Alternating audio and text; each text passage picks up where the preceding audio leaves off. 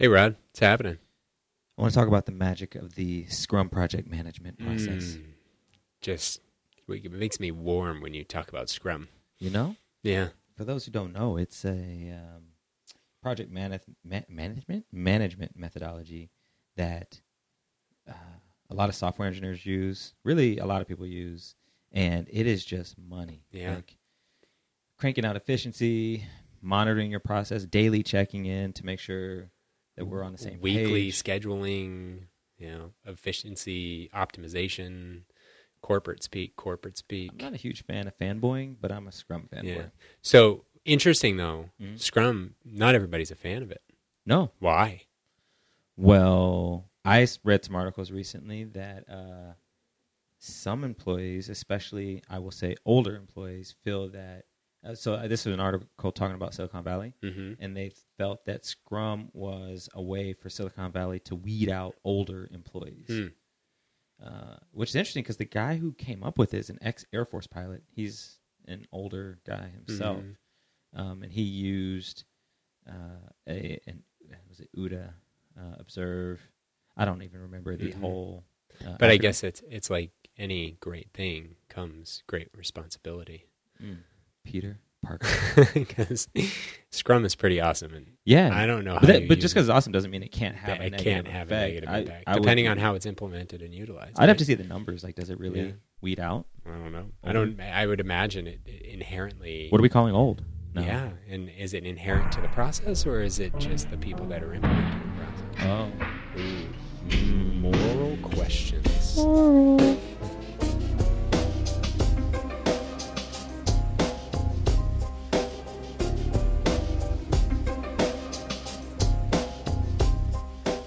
Welcome to, or welcome back to, More in Common. This is our social experiment. See, everyone has a story that can help us learn from one another. And we bring people into this safe space that we have learned to create so we can learn about their stories and get into difficult topics that challenge us in conversation and ultimately how we think. And we have a lot of these conversations, and we're seeing a lot of similar threads through all of them. So what we're doing is breaking down these conversations to create a set of tools and a map that'll help you become a conversation boss so that you can be a catalyst for conversation in your day-to-day life. All right, so Keith, we just broke that down. Who do we have today? We have Jeff Tippett. Jeff is known by audiences and fans as Mr. Persuasion. He is a subject matter expert in persuasive communications. He helps people increase their effectiveness, gives them powerful tools for attaining goals and dreams, and helps them positively impact their organization, all as they learn techniques for communicating persuasively with others. When results mattered most, renowned brands like Airbnb, the National Restaurant Association, the League of Women Voters, the League of Conservation have trusted Jeff to develop and implement communications plans to persuade elected officials, the media, and the general public. And as an expert on persuasive communication, Jeff continues to deliver results for influential clients. He has impacted thousands of lives through over 500 presentations, including keynotes and seminars, and other features Jeff's expertise in persuasive communications through articles, podcasts, and blogs. His second book, Unleashing Your Superpower, Why Persuasive Communications is the Only Force You Will Ever Need, landed in Amazon's #1 international bestseller in multiple categories. I definitely recommend the read, and it's the reason he's with us today. So, Roddy, what did we get into?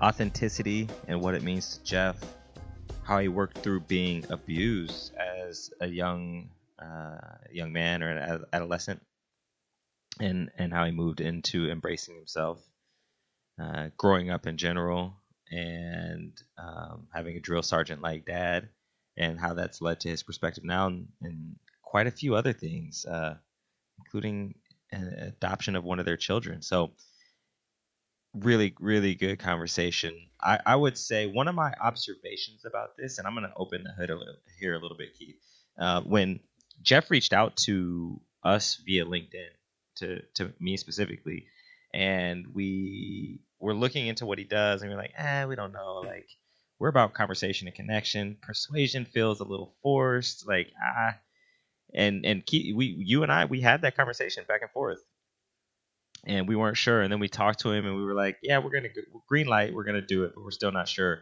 Then we had the conversation. We're like, okay, Jeff's the real deal. Like,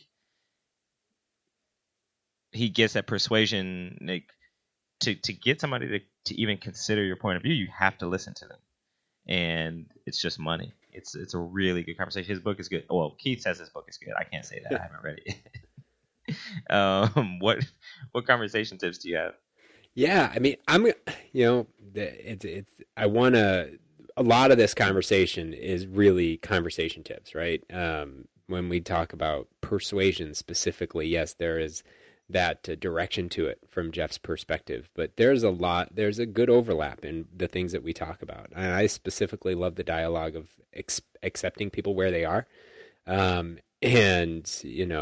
It's one of those pieces that's really important for our guidance and everything that we talk about. And Jeff, does a great job in breaking it down and discussing that. So, I just listen to him and there's a lot of that. So I'm gonna not do too much here up front. So, just enjoy the show. It's a great conversation as always. And, have fun.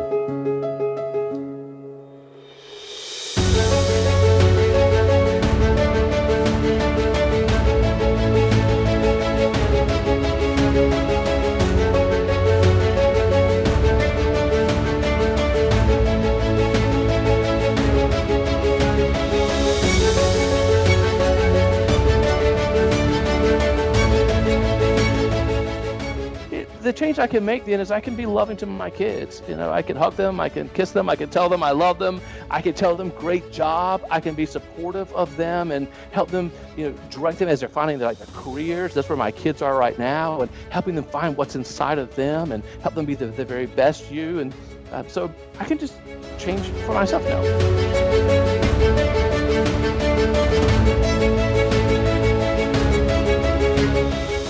I look for two magical words. If I'm having a contract negotiation for my company or for speaking, to know if I'm manipulated or I persuaded. And these two magic words will always tell you the difference. And those two magic words are, that's right.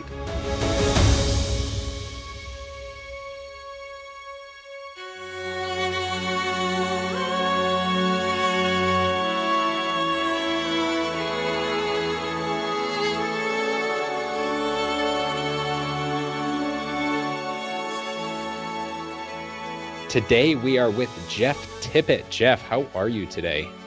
I'm fantastic, guys. How are you doing? Wonderful. So wanted to ask this question after digging into your profile a little bit. You've built this mission on persuasive communication, and I found this article on your website, jefftippett.com. One of the authors talks about building trust. And she mentions that a key function of that is authenticity. And, in the preamble to this conversation, you've mentioned it a few times. And this is something that's very interesting to Rodney and I right now. It's a fairly abstract concept. It's something that we talk about often and don't really dig into the meat of what it actually means. What does it mean from your perspective to be authentic? So to me, it's mostly about my willingness to be true to who I am, to live out who I am as a human being, and to be open with that, to be free of these concerns of judgments from other people coming in that would hold me back. And it's also, for me at least, it's also involves me letting go of childhood events and childhood things that have happened that may have caused me to constrain and to pull in and to hide. For example, one of the childhood secrets that I carried throughout most of my adult life that I didn't even realize how much it was damaging relationships around me was the fact that as an early teen, I was sexually abused by a pastor. And so through that event, I'm not unknowingly, I mean, not knowing this, I built all these shells and I built these walls around me. And the thing was, I only knew that as normal. Like that was the norm to me. But what happened because of that, like I have walls and I wouldn't allow people in, staff people, friends, people close to me. And people kept referring to me as like things like aloof, like Jeff is here, but he's not really here. And it was only as I was willing to face that and accept that and say, yeah, it happened, but it doesn't define me today. It doesn't define who I am. I can be free to talk about it. I can let it go out there. And as a result, it frees me up just to be more open about things in my life that, I don't feel like I have to hide or live in shame any longer. Thank you for sharing that with us. You're actually the second guest now that shared that exact same story from their life. Well, not the exact same story, but the story of abuse in their life. And in your case, how did you, you shared that very freely and openly, and you seem very comfortable with it at this point where you are in your life. How did you, what did that take for you to work through that? A therapist. It took guided discussions to help me understand, especially happening so young and not understanding, did I cause it? Was this something that I did?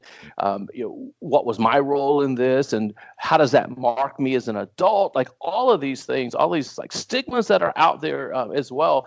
And so it took time with a therapist just to and it took a second therapist. I remember going into the very first therapist and I just couldn't do it. I couldn't talk about it. Mm-hmm. And I avoided it and I walked out and said, hey, I'll make an appointment later. And I never made a follow-up appointment. So it took a second run at therapy for me to really begin to get in and to understand. And it's so freeing now to be able to say, yeah, it happened, but those shells are gone, man. That's that's cracked. It's over. It doesn't matter. I'm not going to allow that to hinder relationships today and people with whom I want to be close. It's one of those things that when we talk about mental health in the program, this idea of coming through in the other side, and we talk a lot about seeing a therapist, but one thing that we try to anchor on as well is the length of time it took you to get to that point, because you talk about being true to who you are, uncovering that, as well as addressing, childhood abuse. At what point how long did it take you to get to a point of realization, or just that as much as you walked away from that first appointment, you still made it, right? So that's a huge step. And then how long did it take you to work through that, to ultimately figure out who your true self is? So I think I was dealing with, the short answer is it's about a year in therapy before the light bulbs just kind of went off, and I'm like, oh geez, I am kind of free from this. I don't feel like these walls, around me. And it's a combination. I worked through that, but also growing up with a father who was unable to say I love you, or unable to say you did a really good job. That was great work. I found, and as I can explain in the story of the Haitian adoption, what I found out about myself was I was seeking approval from other people so much that my identity began to be wrapped around accomplishing things and making things happen. And it didn't matter if I was twisting arms or damaging relationships. Nothing mattered, because what was priority to me was getting approval from someone else to come in and say, yeah, Jeff, you did a really good job in that. And once I was willing to let go of that identity, I could find that my essence is actually the opposite of that. It's just really coming alongside of people and helping them become the best version of them. What did you do? What was that work? What did it look like to not only get through reconciling that, but working through the need for approval and working through the misidentity that you had toward yourself that ultimately brought you to a place of confidence in self-love, quite frankly? I think a big part of it for me was letting go of the past and not letting the past dominate my thought process today, and realize that I am who I am today because of the decisions that I make and the choices that I make and the person that I want to be. And there's no reason to allow those things from the past to keep controlling me today, and this desire to be in control of myself, and not to allow others or allow these situations to define who I am, but just to really live, because I am full of passion, I'm full of energy, I'm full of zeal, that's just who I am at my core, and I wanted to be that. I had this desire to be the best me that I could be. Is there any tool or exercise you use? I think earlier you mentioned you meditate in the mornings. Anything that you use to help you center on yourself or center on that or get to those realizations? Meditation is huge for me. It's a big part of my day. I start every morning. Second thing I do, first thing is to grab coffee. And then the second thing is to meditate. Reading, as well. And I do a lot there, especially around Buddhism and those type teachings has been very influential in my life right now, especially of letting go of the past, living in the moment, and just letting things be.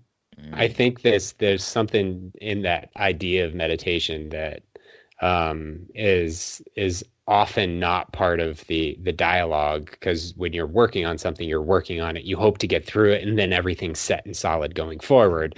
But the reality is you've worked on it, you've gone through certain phases, and we just talked to our coach about this, going through increments, and now you're at another increment where you want to spend 30 days on this 15-minute meditation to change the way you think about something else and continue to evolve and improve. And I think that's awesome. And I have to ask, what is that thought process that you're trying to rewire your thought process on?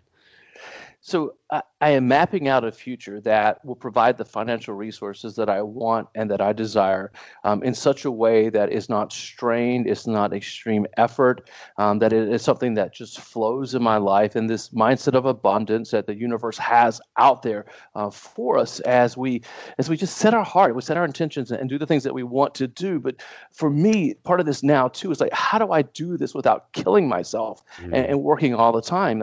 How do I accept that money flows in very fun and creative ways to me, and changing the mapping, because I come from raised from a dictator type father. It was how hard you work, harder, and but I don't think that life has to be that way. I want to be able to work hard and do the things that I want to do, but I also want to have the time to enjoy life and live the life the way that I want to live it, through traveling and hanging out with my kids and being a dad, being a spouse, the things that are extremely important to me. So I guess it's kind of that I want my cake and I want to eat it too, but I want to do it in a different way than has been my background. So I feel like I have to remap myself to believe that I can have time for all the things that are important to me.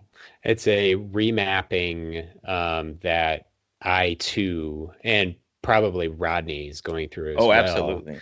Now we have a kind of a fork, because I'd love to dig into that a little bit, but I also want to ask, you've mentioned your dad twice. Where did you grow up?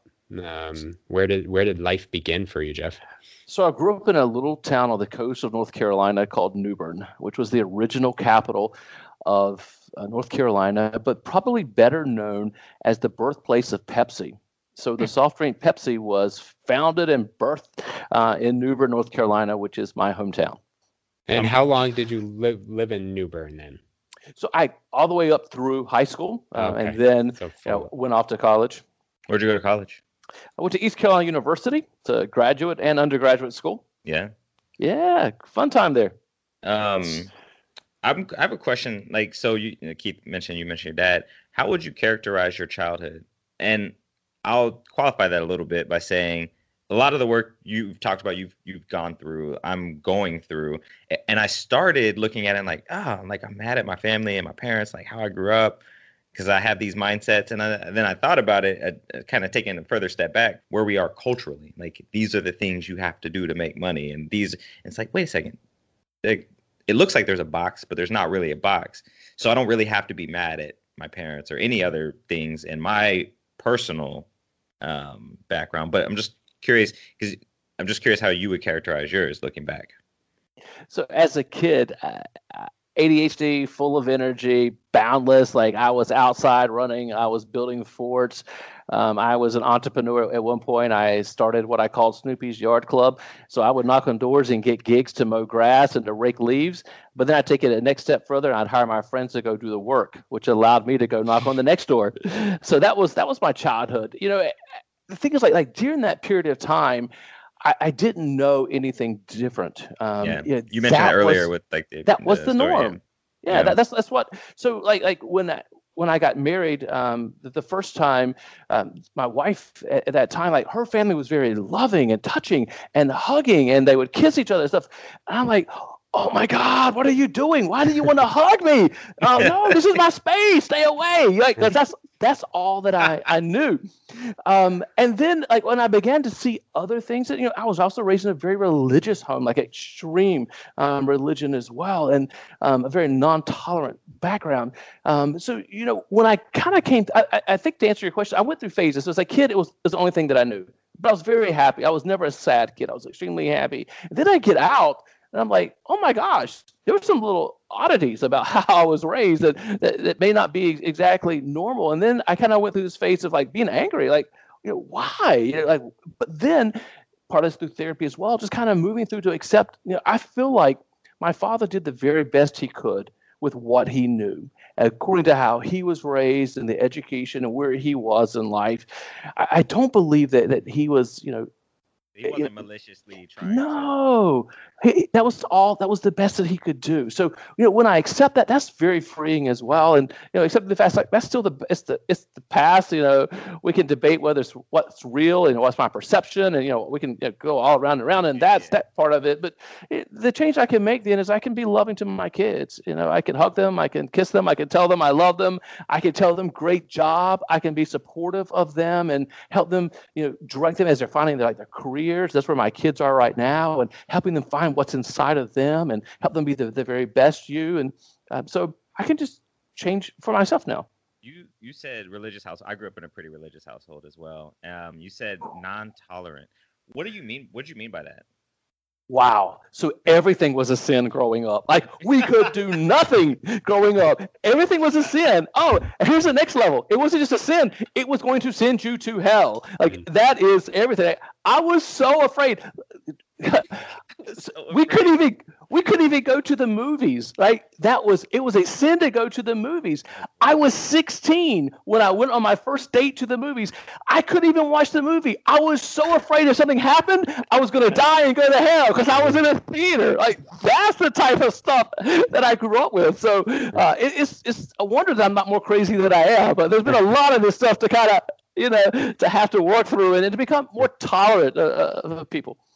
What's your relationship to religion today? I mean, you went through some pretty, traumatic experiences through the church, and then you had this, family lifestyle. Like, how have you raised your kids with it, as your kids are getting older?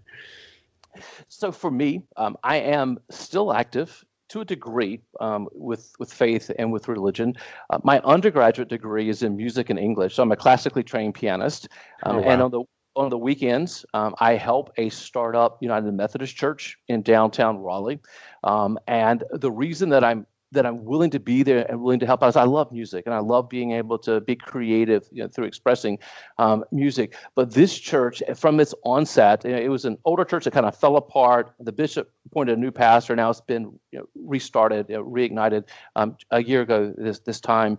But the church set forth up front that it was going to be a diverse congregation, that it wanted to welcome people of different backgrounds, that it was going to be an inclusive congregation where gays, straights, whatever could come. And at the same time, they were going to have a social justice bent as well, which means that the church was going to be very committed to things that are important to this community and making sure that we could come alongside of people whose voices may not be fully there and to help and to stand up for things of that nature. So those are things that I can believe in and be part of. That relationship that you found with the church that you go to that is really focused on the community and really focused on all the things that it is that part of what led you? So you adopted your daughter from Haiti. Is that what led you to do that? Like, I want to kind of go in that direction because, given your background and, how you grew up and all of the work you had to do, and you decided to go spend 6 months in Haiti to adopt a child, right? Like, how did that come about? Well, I wish I could say that I fulfilled a lifelong dream of adopting a baby, and that, here I am, this big hero. It's not the case. I had never thought about ever given any thought at all to adoption. I had your typical family. I mean, life was just normal. I had 2 kids, a son and a daughter at that time. Life was just very normal. I was entrepreneur. I had started a new nonprofit around that time. And my father went to Haiti to do some humanitarian relief. And he came back and asked to meet. And I wish I could say I sound like a horrible person now, but I wish I could say that I was excited to hear about his trip and what all he did there. But he picked one of my favorite restaurants, and I was excited about the menu. And so I was like, "Yeah, Dad, I'm there. I'll go." Hey, sometimes you just have to know your audience to get them in the room, right? Like, yeah, it worked. So he came back, and he brought like old school photos, like hard copy photos, and started telling me about his story. And he got to this one picture, and this one moment changed my life forever. He started telling me the story of his translator that he had built a relationship with. And this translator was a 9th grader who was in an English-speaking Christian school, and she happened to get pregnant. And the school gave her a choice. They said, either get rid of your baby or drop out of school. Like, I can't even imagine making that gut-wrenching decision. Like, how do you decide between taking care of yourself to make sure you can have a future and that you can have life, and then this baby that you have? How do you even do that? But I'm sure they said the same thing to the guy that got her pregnant. Yeah, right. Right. Hell yeah. Yeah. He's not even in the conversation. Yeah. So she made the decision that she wanted to give up her baby for adoption. And guys, I don't know what happened. I looked at this picture. She's holding the baby. The baby was naked, no clothes, holding the baby. And I just looked at the baby's eyes, and inside I knew that I was to adopt this baby. Like, this was my next step in life. This is what I was to do next, was to adopt this baby. Being that this process is so pivotal to where you are, like, tell us about it. Talk through it, give maybe some details that you don't necessarily have the space to give in most online posts of your bio. Yeah, so what I knew was that I was to take this step. Like, I knew that I was to adopt this baby. What I didn't know what was going on in Haiti at the time. President Aristide was being run out of office. So you had his supporters and his detractors. And there was major civil unrest going on in Haiti. So I emotionally committed in, like, I'm in. Like, I bought in without even understanding what was going on. But it was the first time in my life that I had had a gun pointed at my head, was being over there and getting caught up in riots. It was the first time I'd had a machete held at my neck. At one point, we were in the capital city getting documents taken care of. The students started burning tires and throwing tires and creating these mass riots. So I had to jump in the back of a pickup truck to flee to get out of the city. I had no idea how my life was being changed in the moment of what was going on there. It was so difficult. I was so scared all the time, scared for my safety, afraid that the adoption would fall apart. Like, all of those pieces that happened that stayed with me pretty much that whole time. So being a white American dude in Haiti, gonna adopt a little Haitian girl, a little black skinned girl, brown skinned girl, like, were there any what are their cultural challenges, or were there cultural challenges? Like, how did that play out? Well, during this period, I think one of the major things that I wrestled with myself was asking myself, what's my motive? Like, do I have a savior mentality? Am I this white dude that's going to go in and rescue and make something happen? Or what's here? Like, what's driving this? I did learn a lot about Haitian culture in that they're so relaxed about life. And I was so uptight about life. And, they would say lunch at 12, and that could be anywhere from 12 to 1. Like, it just didn't really matter. And, no one got stressed over things like that. I watched the beauty of relationships in Haiti. And so, for example, the mission where I stayed, and with the attorney as well, they had this pickup truck, and the back of it was set up with some some like risers so more people could like join in the back of the pickup truck. And we'd leave to go to the city. And it's just like two of us in there. But by the time we got to the city, the truck was full of people. We get the little stop signs and they're like, hey, where you going? You want to ride? Jump on board. It was just so much love and companionship for people, taking care of people, looking out for them, and a whole lot less stressful than my mind created for myself. Yeah. I think that's a nice little nugget you threw in there, that your mind created for yourself versus it being stress being something that's externally given to us. It is something that we give to ourselves based on whatever variables happen, right? Now, how about when you came back to the States? What's that?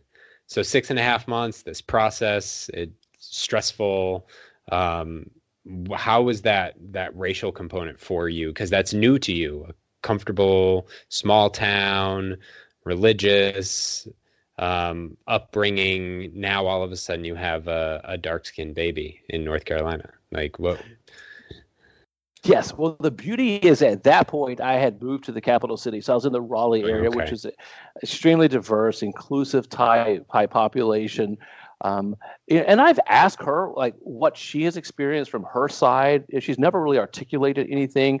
I can say that I have never faced anything, which is very surprising to me. For her, I think she was about 3 years old. And I walked into the kitchen one day and she was sitting on the floor and she was playing with her toys and she was putting them into groups. And her name is Nina. And I asked her, like, Nina, what are you doing? And she looked at me and she said, Dad, I'm making families.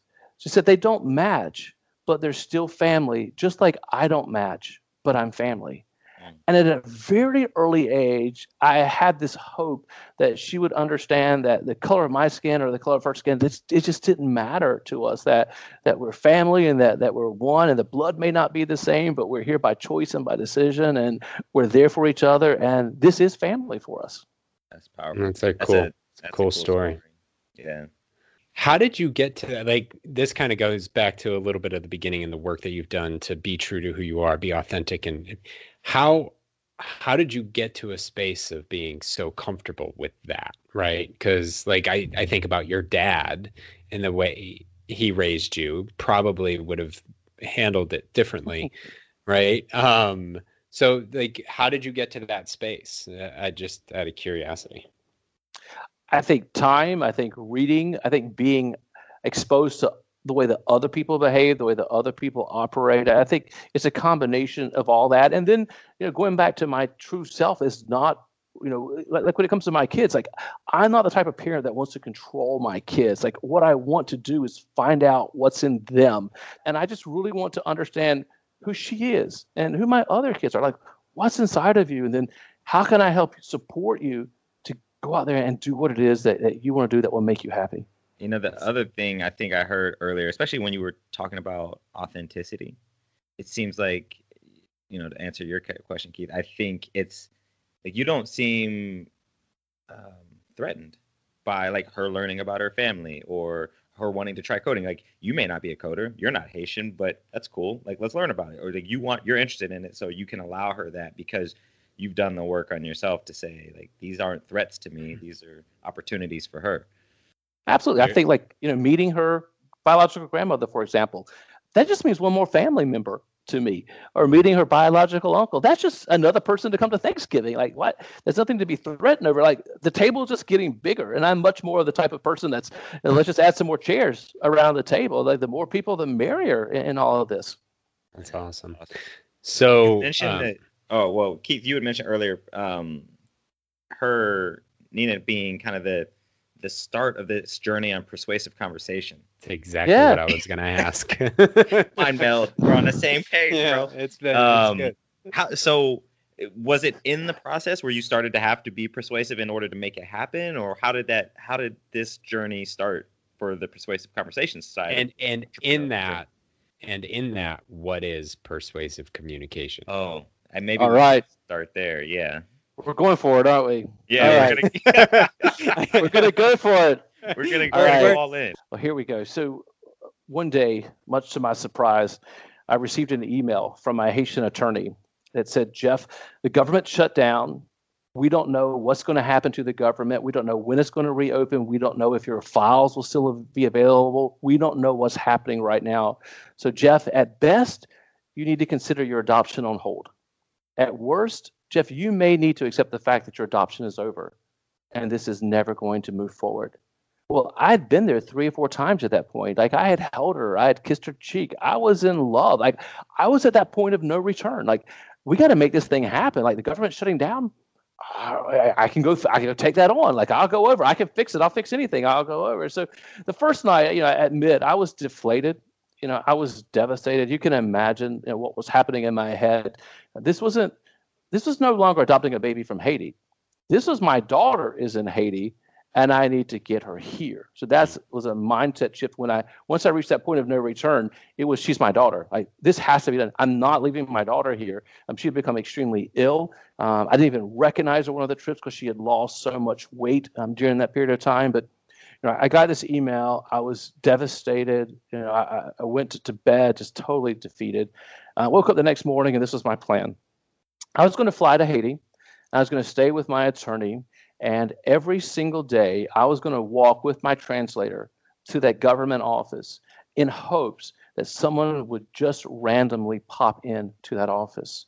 And then maybe I could get this signature and so I could keep this thing going. So every morning I was optimistic. The sun comes up, and in Haiti, when the sun comes up and the roosters start crowing, everybody's up. Like, the city's alive. So I was up every morning out there. Let's do this. Today's the day. Somebody's going to show up. I'm going to get this signed, only to walk home at the end of the day without a signature and without any advancement whatsoever. Until finally one day, the government official that I needed to sign the document happened to pop in the office just for a few minutes, spontaneously popping in there. And so I went in to have a conversation with him. And my conversation went something like this, like, I need you to sign this document. My adoption is on hold. I can't finish this with my daughter. You need to sign this now. I've got to get out of here. I've got to get back to my kids in the USA. I need you to do this right now. I hear it. This guy looked at me and said, no. And he wasn't going to do it. And so, I'm trying to regroup at this point. I'm thinking, what am I going to do in this moment? So quickly, I was having to refocus my mind here to figure out what I could do. How do I pull this thing back around? Because again, especially with this weakness of seeking other people's approval, I just had to get this done because that's how people praise me. If I could get this done. So I had a few moments there, and I drew on my limited knowledge of Haitian culture, but I did have some understanding of the culture. And here's what I did know. I knew that Haitians loved their children. They valued their children, and babies were like jewels to them. So I turned the conversation around, and instead of talking about I, me, and my, I turned it around and I said, look, I know you care about Haitian children. I know that you value them. Here's this girl. Here's her story. I know that you would want the very best for her. I'll provide a home. I'll provide love for her. I'll provide an education for her if you'll sign this document. In 10 minutes, the document was signed, and I was out the door. So I started walking back to the house, wondering, trying to understand, what happened? What was this experience? How did I go from no to yes in this conversation? And here, it wasn't like an epiphany. There was no stars from heaven coming down and my whole world changed. It wasn't. It was the thing about epiphanies too. I think it's because we watch movies. We expect it to be, this crescendo moment. The music's playing. There's birds around. Or just I get my superpowers and I feel it. But it's usually just a thought. It is. That's exactly what it was. It was this first understanding that this whole thing about I, me, and my didn't work. But talking about him and what mattered to him did work. So combining that with my communications background, began this understanding, this journey of understanding persuasive communication. And for me, looking at persuasion versus manipulation, and often the pushback that I get when I talk to people about what I do is oh, Jeff, you teach people how to manipulate for a living. And oftentimes we think manipulation and persuasion are kind of all the same thing, and it's really not our fault. We've been through a lot of sales training where they told us we're persuading, but they're giving us these little key phrases that we can use and to manipulate the other people. So here's how I define it: is this that manipulation means this? It means to control or to influence a person or a situation but to do it unfairly. Now, like persuasion, manipulation is moving people. It is getting them to go to a different place, but we're doing it out of our own self-interest, and we're doing it for our own good. We probably all know what that feels like if we have joined a gym and we've gone to that first free training experience where the trainer then... Hey, I used to sell gym memberships. There we go. He was that guy. Or buying a car and going through that whole experience. Now, contrast that with persuasion. And persuasion is this: persuasion means to cause someone to do something, but we're doing it through reasoning, or we're doing it through sound argument. And the argument here, this isn't like what we do at Thanksgiving and Christmas, talking about politics and religion. It's really this understanding of people like openly talking about what's important to them, where the gaps are, what it is they're wanting, what they're looking for, what their values are. And then, especially over a sustained period of time, sustained effort, that what ends up happening then is the other person comes and we're in the very same place. Now, I look for two magical words. If I'm having a contract negotiation for my company or for speaking, to know if I manipulated or I persuaded. And these two magic words will always tell you the difference. And those two magic words are, that's right. Here's what I mean by that. When I finish a negotiation with a client, they look at me and they say, Jeff, that's right. Your company can solve this problem for us. Your company is the solution that we need. Or the meeting planner says, hey, Jeff, that's right. You are the right person to be on stage for this client. You can fix it. You can bring a solution to the table. What I know in that moment is that person, my audience, wants this just as much as I want it, and they want it for themselves. They see the good for them. They see their own benefit and how their life will be better through this. And so they want it just as much. And that point, I know that I persuaded. And to me, persuasion is about leadership. It's about seeing a future. It's about seeing a better path, a new way that life could be, and bringing people alongside of that, but making sure that we're doing it in their own self-interest and not our own. There are times where it's a long game, and there are times where we need something to happen right now. And both are persuasive situations that when you come into a conversation, a dialogue with intent, this is kind of along the lines of our mission, with intent to change someone's mind. You're essentially going into it with a selfish intent. You need to think the way I think, versus creating a space that, and I kind of want to ask about this too, that gives you the opportunity to persuade somebody that the ideas that you think may be something you want to adopt, because they may give you space to do something better. But at the same time, then I ask the question, do you see it also as important, especially in the long game, when there's not something concrete, like I need to sign a contract, or I need you to sign this piece of paper so I can, take my child home, right? Very concrete. But in the longer game, where it's really more thought provoking, do you see it just as important to go into that situation open to be persuaded and creating a sense of patience, knowing that you may not necessarily persuade someone in that moment? It may take time. Love the question. Okay. Yes. No, I love the question. Buried in one of my chapters, the chapter is called Positioning Your Message so People Say Yes. Buried in that chapter is this concept of binary versus non-binary options. It happens in that moment. And oftentimes, if we're open to non-binary options, the end product may not be exactly what I thought it was going to be. Like the whole thing may end up being a little bit different, but it's something that I can work with, and it's something that the other person can work with as well. So I spent a whole chapter in the book talking about helping others find their win, so you win. Like I had to help that Haitian government official find his win, which was taking care of something that was extremely important to him as an individual. And it was only because I helped him find his win that I was able to find my win in that moment. This was born out of 15 years of debate on religion and gay rights and all these things that we had very discrete, different points of view on, and we just talked to each other like out of respect and love. And then eventually it was like, oh, you know what? I see where you're coming from. We came to that same place. Whether we agree or not, we were still standing in the same And we space both with the moved same ideas. from our initial rocks, right? Like, Yeah.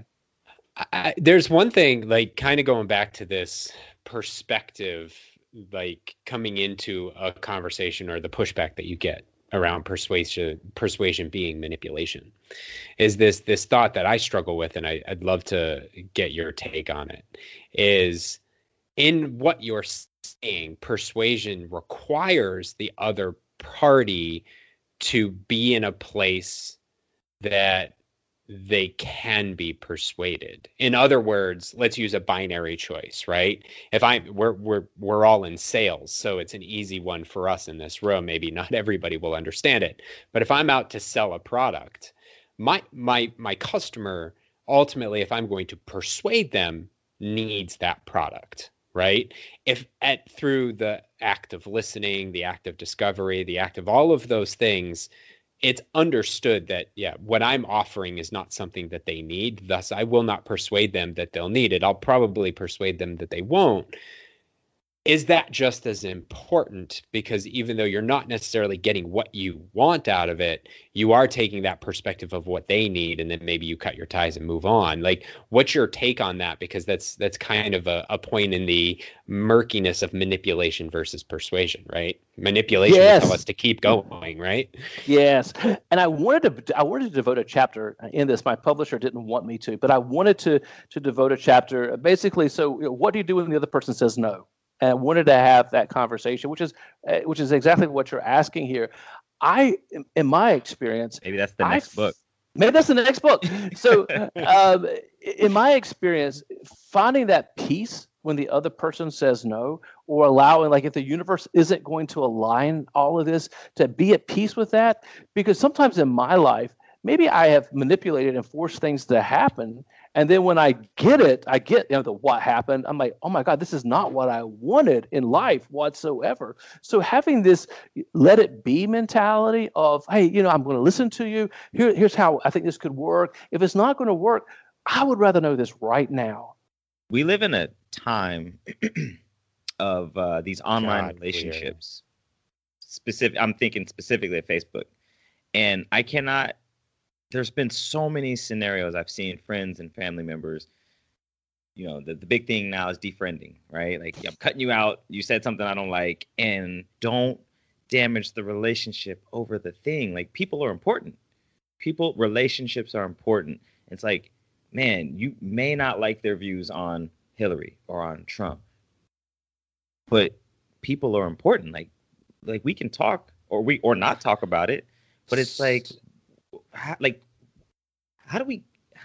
do you help people get to that space where you're in the midst of it? You're in the negotiation. Your sales manager's there, so it's closing time, right? And you're like, I want this car. You're emotionally committed. I like driving this coupe. Yet you're like, you know what? This isn't the one. You're like, we'll talk next time, or next time I see a car here I like. And that very much speaks to the concepts of politics, religion, sexual orientation, whatever the case may be, the non-binary. Like, it's one thing to get, okay, if you damage the relationship with the car dealership, I'm with you. Don't do it. But if you do, it's not going to be the end of the world. But if it's your sister and it's politics and it's a non-binary persuasive situation, like, how do you help people navigate that? Like, what's the space on the non-binary? Because that's probably the hardest thing to navigate, right? Part of this, I think, like, to go back, like, really dig down in a little bit deeper in what you're saying here, I think it comes from an unwillingness to just really listen and accept other people where they are, and realize, they're not there because they're horrible people, that they're just mean people, but that's where they are. And I learned that during this past election time, where I grew up in rural North Carolina, which can be extremely conservative, and here I'm in the capital city. I've got this diverse, inclusive family, and so we lean a little bit more to the left in the political work. We lean to the left, but going back home over some of the holidays and listening to people what I began to understand was their story was very real to them. And the pain that they were experiencing was very real to them. They were concerned about jobs leaving the city. They were concerned about, about the upward mobility. They were concerned about their young people that are leaving and going to cities because they can't support themselves in the smaller community anymore. So the pain that they were feeling was extremely real to them. And sure, they may have viewed someone could fix that pain that I didn't agree with could fix it. But it wasn't they're not bad people because they're experiencing that pain or they have those concerns. And I don't have to change their mind. I don't even have to agree with them. But I can still love them and realize there is a reason that they think the way that they think and that they feel the way that they feel. And it doesn't mean they're a bad person. I think you nailed this point of know the people and accept, not just know where they are, accept where they are. It's such a powerful cultural statement, whether you're on the right looking at the left or on the left looking at the right. Accepting someone where they are allows you to openly listen to them and ultimately create a space for dialogue.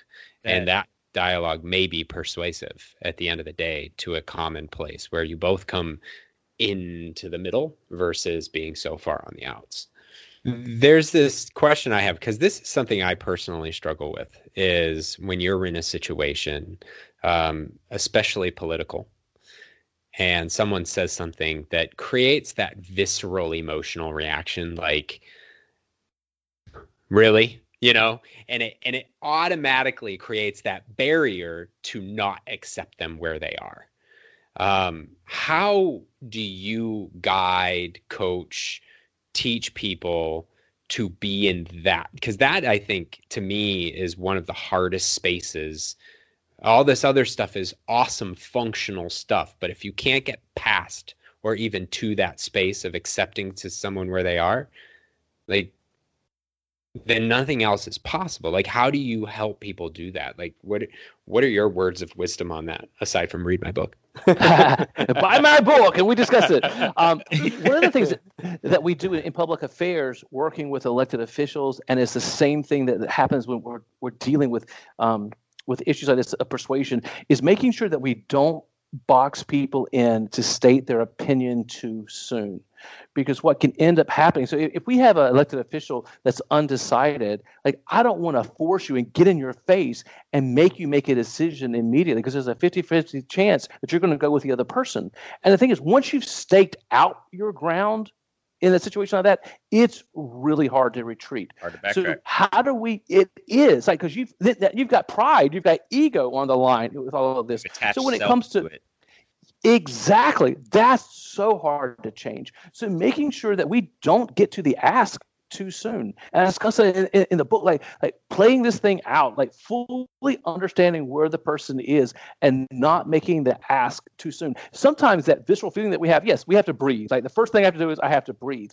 But is there something I can do to keep us from even getting to that point? So instead of playing defense to that and now having to breathe and pull myself back together, did I push you too hard? Did I push you too fast in this decision making?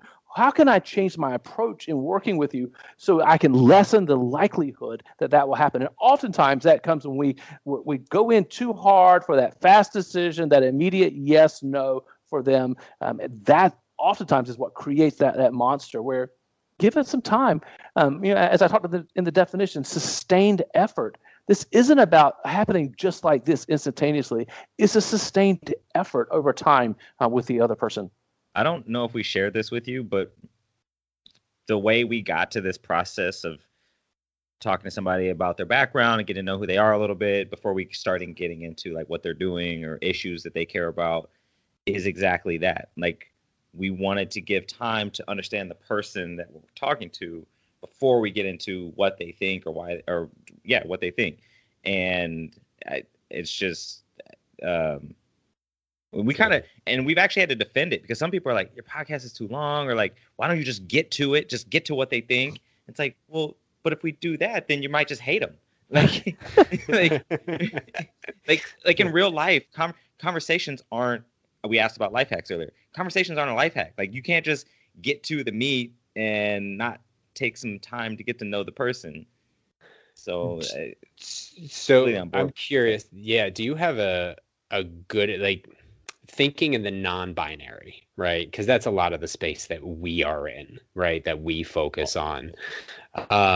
So focusing, like, do you have let's take an example, because I think examples are great teaching tools. If I'm sitting at the Thanksgiving table and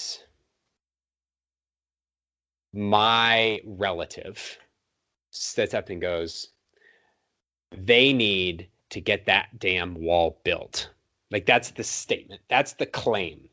Now, me, I don't fall, when it comes to immigration, I don't fall on the spectrum of build the wall. I will stake a claim in that position. But all of a sudden, my response tightens up, and then what are you talking about? I want to yell, right? Because now the position's been boxed. How would you handle that situation to actually create a space of long-term persuasion, one way or another, even if you ultimately want to be persuaded that the wall's a good idea, right? Like, how would you manage that without boxing that conversation into such a binary conversation? Yeah, so probably one of the things that I would do is to ask, why do you feel this way? What is the threat? And hearing what their concerns are, and because it might be that another solution could meet that instead of just a wall, and they only know one avenue. They only know wall or no wall. That's all that they know. What concerns you? Like, and I talk in the book about like this whole process of helping others find their way. I talk through steps of listening, where we first of all we listen, right? It's not about us saying no, we don't need a wall. Here's why, blah blah blah blah. The person is already in their place. Like, you're not going to just change them just because you say no, we don't need a wall. Like, they've already heard that. That's not going to work there. But listen is the first step in all of this. And then the second thing is to ask questions. And to ask clarifying questions, not yes or no. Do you think we need to build a wall? Yes or no? No, that's not the type of question. Well, why do you think we need to build a wall? What problem does this solve? What does that fix? And begin to drill in, what's really happening inside of that person? Are they afraid? Are they concerned about their job? Are they concerned about the safety? Like, what's really going on inside of the person? And then helping them discover others. But it comes to this process of listening, asking questions, and then asking clarifying questions, because sometimes, especially if we're in relationships with people, like our spouse, we may have this conversation, if you will, with our spouse that gets a little heated, and we walk out of that. Never. That only happens to me. And we walk out of that, and we're like, all right, I got my marching orders. I'm going to do 1, 2, and 3. I'm going to change this, and this whole scenario is going to be better. And we go down this path.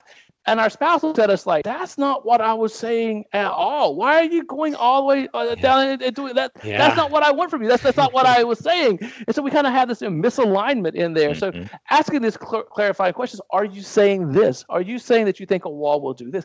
Asking the clarifying questions in hopes that both of you will find, new territory in all that. And then what we're looking for is, we know what it is we want. We ask questions, we ask clarifying questions. And then the Venn diagram, that sweet spot is the alignment. That's the area where we can move together forward. So, we might be in a case like this. And keep in mind, some people aren't going to change. Like, some people are hardcore in their position. It's not going to change. And in cases like that, I do just let it be and walk away. It's like, why bother? Like, if this person like you is said, not, accepting people where they are, like, just accept it. If it's not a situation where we can have a good, intelligent conversation and be willing at the end to walk away on opposite sides, but still with our arm around each other, then why bother? Like, just let it be. Great. Have your wall. Could you pass the turkey and the right? gravy Exactly. as well? Well, that's the other thing I was thinking of. I was like, well, if you get that response, it's kind of like, well, why am I upset that they said that? Like, okay, cool. Now, would you argue that to be careful in the questions that you ask, such that you're not interrogating to lead them towards a place that you believe, but actually asking questions out of curiosity versus trying to steer the agenda? So, or would you say both? No, so this section of like with these 3 steps of listen, ask questions, clarifying questions, seek alignment. That chapter is that information is under the chapter about helping others find their win, and in that's what we're looking for. Like we want to hear from them. Like it matters what they're thinking.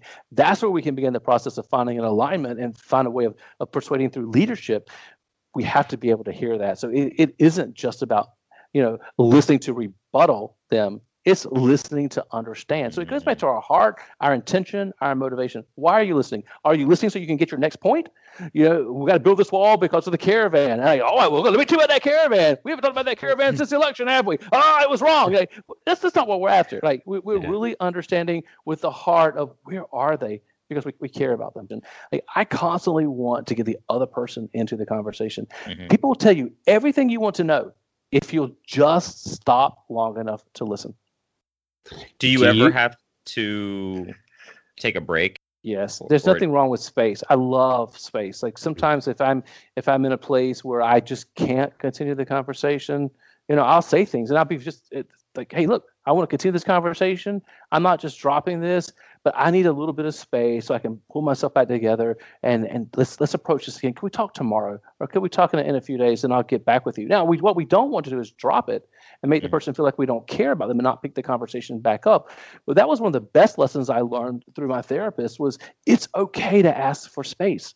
Sometimes space is exactly what we need to realign ourselves, to get ourselves back to the place where we want to be. My kids understand, like at night when I'm tired, don't ask me anything. Don't ask me any questions because I'm going to be grumpy. I'm going to be ill. And I'll have to say, look, guys, I'm sorry. Let me get some sleep. And can we pick this conversation up in the morning? And I'll talk to you in the morning. And that's just the space that I need in that as well. But there's beauty in space.